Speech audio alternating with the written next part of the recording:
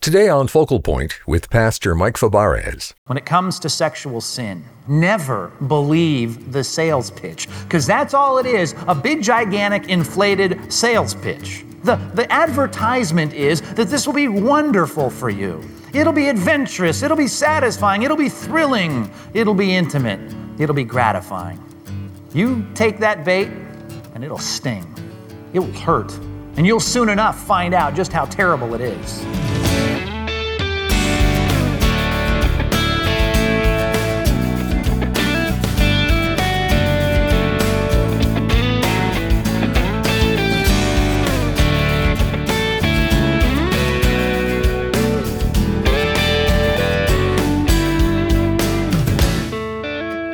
Temptation comes in many forms, from peer pressure to blatant persuasion.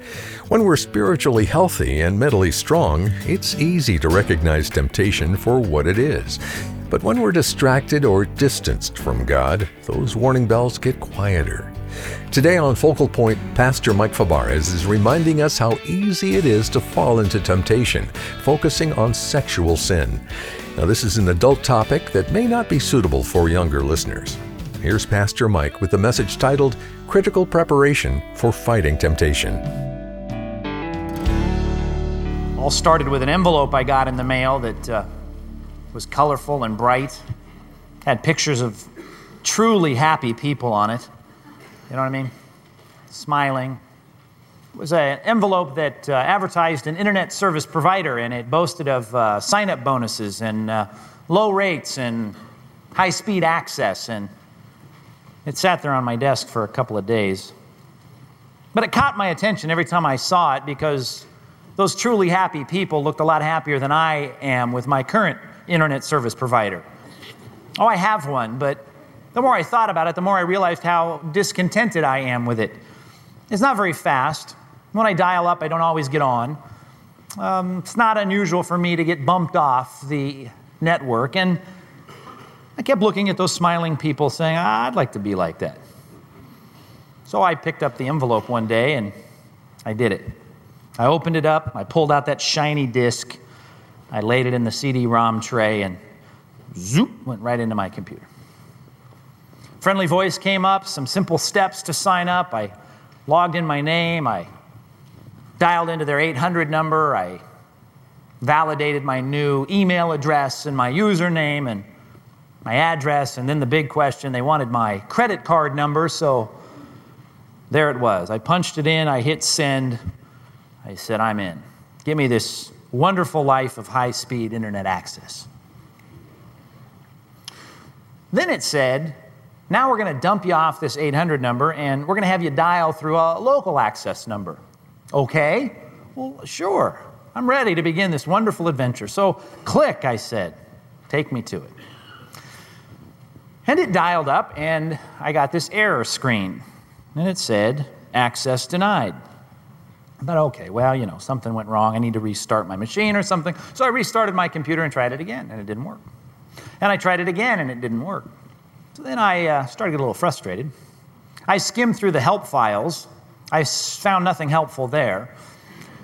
And I looked at the advertisement, and I saw in very small letters the technical support number. And I said, I better call these guys. So I did, and I waited quite a while till I talked to a real person. But when I did, I was quite comforted because this voice on the other end, the tone and the tempo of his dialogue with me convinced me that if he didn't create the personal computer, he certainly knew everything there was to know about them. He was that kind of confident, assertive, articulate young man, and I said, I'm in good hands. Well, before I knew it, he had me changing some settings. He had me renaming some things in the unexplored regions of my system files.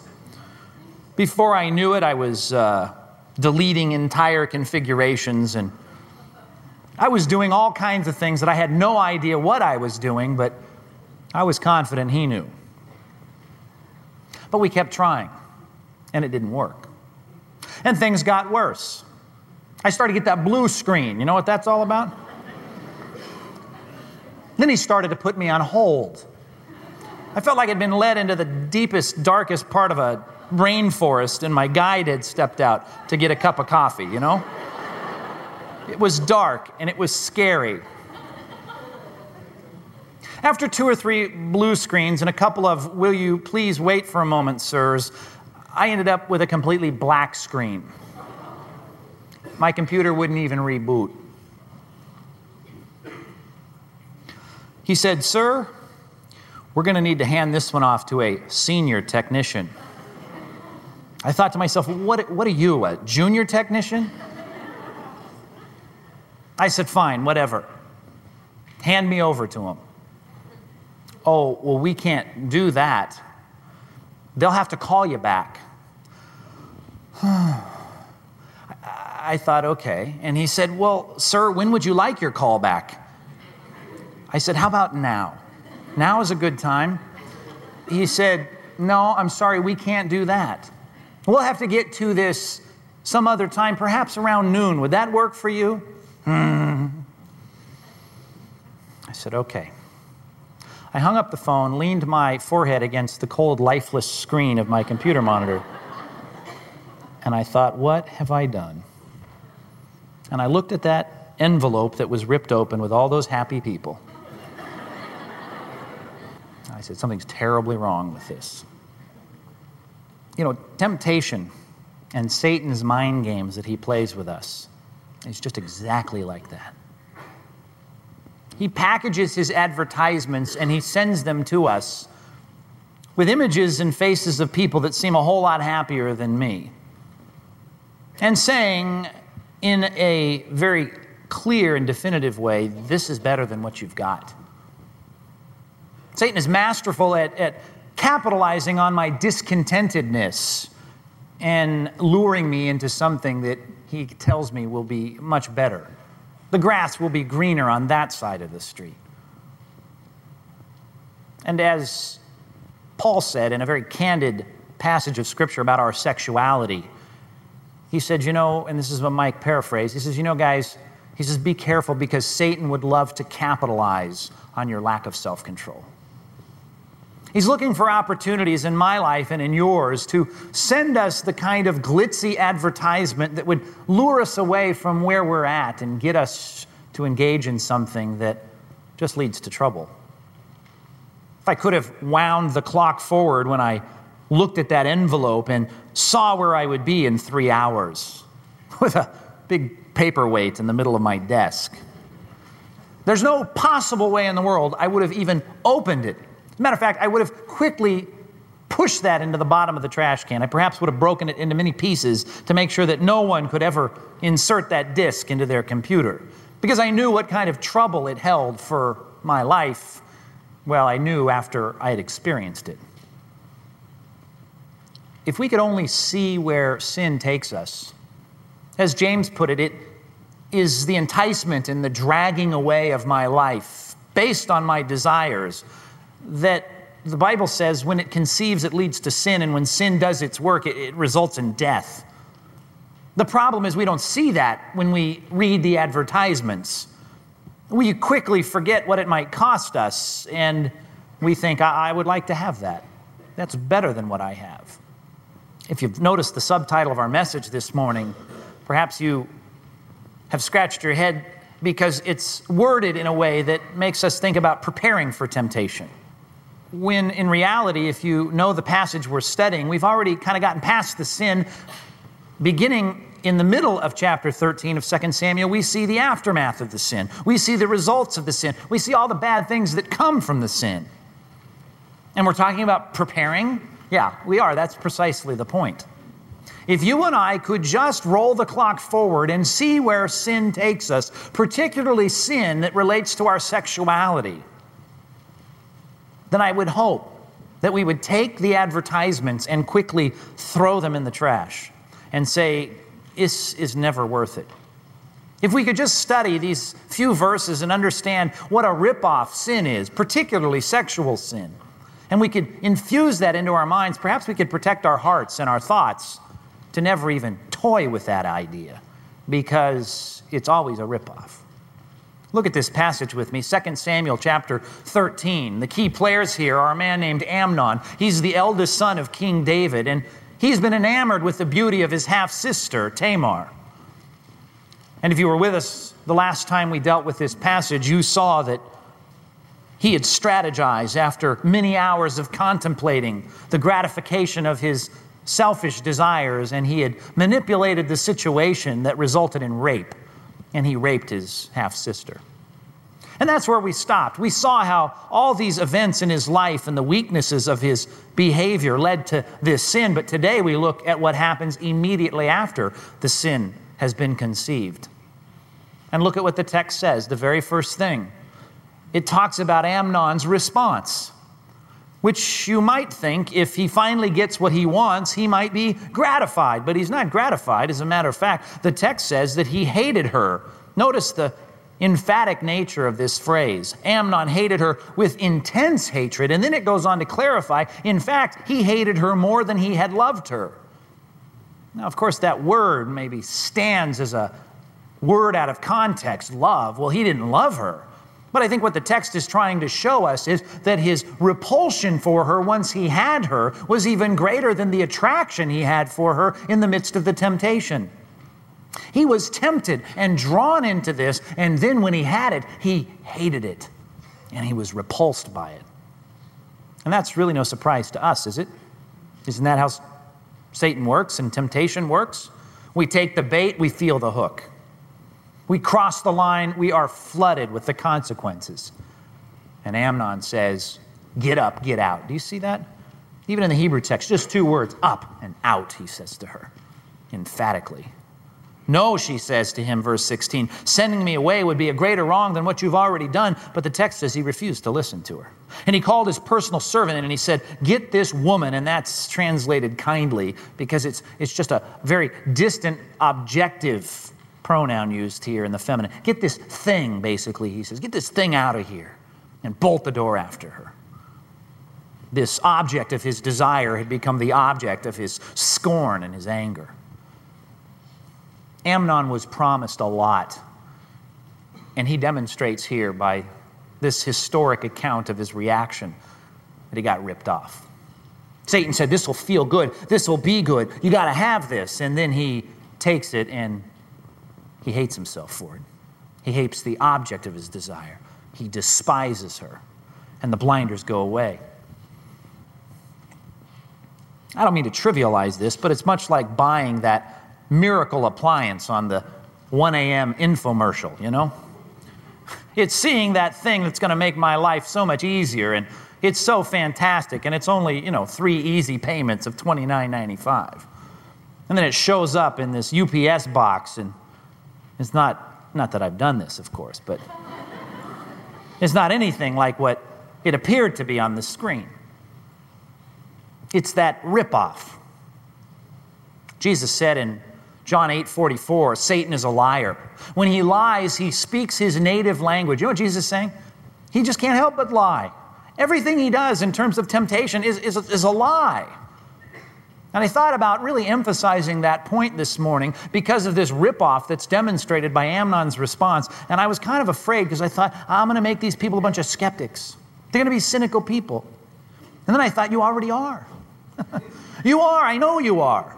Because what comes in your mailbox every day are wonderful promises of wonderful stuff. And you put it in a pile on your kitchen counter and you call it a certain kind of mail. You call it, what? Junk mail? Read those things, man. This is the answer to your life's problems. And you go, junk mail. You call it junk mail because you know the whole advertising philosophy is to build this thing up and to get you to believe it's so much bigger than it really is. And so we see these grandiose promises and we say, it ain't true. Throw it away. I don't even want to look at it. Here's what I'm telling you. When it comes to sexual sin, I put it this way in your outline. Never believe the sales pitch, because that's all it is, a big, gigantic, inflated sales pitch. And the pitch is, if you step outside the lines that God has drawn for sexuality, when you build the fire outside the fireplace, the advertisement is that this will be wonderful for you. It'll be adventurous. It'll be satisfying. It'll be thrilling. It'll be intimate. It'll be gratifying.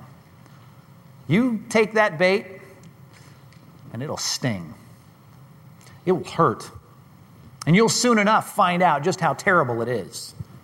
Keep your finger in this passage and turn over to Proverbs chapter 6 with me. And let me show you how one father explained to his son the real deception involved in immorality. Proverbs chapter 6, Dad says to his son, wanting only his best, not trying to deprive him of joy, not trying to keep him from satisfaction, not trying to be a killjoy, but he says, be careful, son. Drop your eyes down to verse 25. He says, don't lust in your heart after her beauty. Don't let her captivate you with her eyes. And then I love the phrase, the prostitute reduces you to a loaf of bread. That's what you are. You take that bait, you're just a brainless loaf of bread. And the adulteress, I know you don't get it, but she's really preying on your very life. She's taking from you everything. Oh, it's packaged as a wonderful solution, but it's going to cost you. If we could just think a few steps ahead and realize that all the promises and all the glitz of the satanic advertisement that is packaged and put into our spiritual mailboxes every day is just a big fat lie. And some of you could testify to that, couldn't you? You could stand up here at that microphone and you could start to explain that on one side of the temptation you were so drawn in by the alluring promises of gratification, and on the other side you hated your own life and you despised everything about it. How does Satan do that? I mean, how come it works with so many people? I can tell you how come it works. Because it's fun. It's fun. It's fun for a while, and there's pleasure built right into this. But it's like me saying to you, let's climb up on the roof after the service. It's a 25-foot drop from the roof to the cement, and I say, why don't you jump off with me? It's a lot of fun. I would not be lying to you. It would be a lot of fun for the first 24 feet. It'd be a blast. I mean, wind in your face, feeling of weightlessness. Whee! It's great for a while. And Satan knows he can package this thing and give us all the cheap thrill and get us to focus on that, and constantly blinding our minds to the consequences. The prostitute reduces your life to a loaf of bread. The adulteress really is preying on your very life. Now, don't nod your head, but a lot of you can agree with that, can't you? You know that that's true, and you know it from experience. Never believe the sales pitch. What I'm saying to you is take the advertisement and put it in the junk mail pile, because you're going to get the ads every day just like you do in your physical mailbox. And Satan's going to throw stuff at you. File it. It has a file. We call it the round file in my office, right? It's just tossed in the bottom of the trash can. And that's where it belongs. Oh, sometimes the glitzy package will allure you and make you think this is really what you need, but just know it's junk mail. Be a cynic. It's like watching an infomercial if it's too good to be true. And certainly sex outside the boundaries, thoughts of romance in places where my thoughts don't need to be. All of that is a big, fat ripoff. Ask Amnon. Gratifying? You glad you finally had her? Is this good for your life? Get up, get out, get this thing out of here. Bolt the door behind her. Look at our passage, back to it, verse 18. Not only is it a ripoff for you if you choose to cross those lines, but the text says in verse 18 that the people involved, the people surrounding it, the collateral damage is colossal. Look at it, verse 18. The servants put her out and bolted the door after her. And she was wearing this richly ornamented robe. It's the kind of garment the virgin daughters of the king wore. And Tamar put these ashes on her head, and she tore the ornamented robe she was wearing. She put her hand on her head, and she went away weeping aloud as she went. Oh, fulfilling for her too. And Absalom said, has Amnon, your brother, been with you? And with empty words of comfort, he says, be quiet now, my sister. He's your brother. Don't take this thing to heart. And Tamar lived in her brother Absalom's house, a desolate woman. Well, the participants now are really gratified and fulfilled. What about the people that learn of it? Verse 21, when King David heard all this, he was furious. No kidding. You think sex out of context is victimless? Oh, I know this is rape, but what about two consenting adults? Victimless? Oh, yeah. Ask the children of the divorced families. It was all instigated by someone chasing a gratification outside the bounds of marriage. Talk to the parents that are hurt deeply because of the sin of their children. David was furious. And Absalom, the brother of the one who was violated, never said a word to Amnon, either good or bad. He hated Amnon because he knew this whole thing had disgraced his sister Tamar. Everyone's hurt by this, particularly the one that Amnon chose to, quote unquote, love. Amnon thought he loved Tamar, and so he stripped her of her dignity and her purity and did nothing but hurt and devastate her life. Look at the words, desolate. She was weeping as she went. She was disgraced. Question for you. If Tamar was really loved by Amnon, if Tamar really was loved by her brother Amnon, real love, how would this whole scenario be different? I mean, ratchet this thing back to the beginning of chapter 13, verse number 1. He's got a very, very exceptionally attractive half-sister. If he really loved her, how do you think Amnon would be toward Tamar? I mean, how does a brother act toward a sister who really loves that sister? Oh, I know the word was used. He loved her, but you and I don't call it love. We call it something else. We call it lust. Because we know that his attraction for her was purely selfish. Because if his attraction to her was really for her own good, he would never think of violating her. He would never think of hurting her. He would never think of forcing himself on her. He would never treat her as an object. If he really loved her, he'd probably be one of those big brothers that doesn't let hardly anybody talk to his younger sister. You know what I'm saying? He'd be the most overprotective guy because he'd think, I want to protect the purity of my sister. I want to protect her. If I love her, I protect her, I guard her. I do what I can to be good for her, not bad for her. Never believe the sales pitch. You're listening to Focal Point and a message from pastor, author, and Bible teacher Mike Fabarez called Critical Preparation for Fighting Temptation. You know, a great way to stay alert and on guard against temptation is by joining us on this program every day as we study the depths of God's Word. And if you ever miss a program, you can download the free Focal Point mobile app to listen on demand. You can also listen online when you visit focalpointradio.org. In addition to listening to Pastor Mike preach on Focal Point every day, did you know he's also a published author? And this month we're featuring one of his books that helps readers refocus on Jesus when enduring trials. It's titled Lifelines for Tough Times, God's Presence and Help When You Hurt. In this book, Mike challenges the idea that pain is the enemy and gives us encouraging examples from Scripture of times where God used hard times for good. He also shares the difficult personal experience of his daughter Stephanie being born with spina bifida and what he has learned through their many challenges. We'll send you a copy of Lifelines for Tough Times as our thanks when you donate to the ministry of Focal Point this month. Just call 888-320-5885 or give online at focalpointradio.org.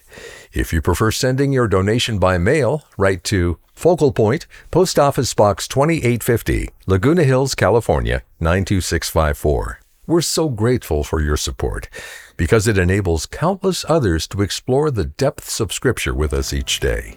On their behalf, thank you. Now, even if you can't give today, we still want to hear from you. And when you let us know that you're listening, we'll send you a free CD from Pastor Mike's Lifelines for Troubled Times series. Ask us about the CD called God's Presence and Help When You Hurt when you call 888-320-5885 or find it online at focalpointradio.org. Well, I'm Dave Drury, inviting you to join us again Thursday as we continue the message called Critical Preparation for Fighting Temptation, right here on Focal Point. Hey there, Pastor Mike here. We're almost out of time, but before we go, I wanted to personally invite you to contact us here. Let us know how we can be praying for you. Head on over to focalpointradio.org and click the contact page, or send me a note on Facebook, facebook.com/Pastor Mike or twitter.com/Pastor Mike. Can't wait to hear from you. Today's program was produced and sponsored by Focal Point Ministries.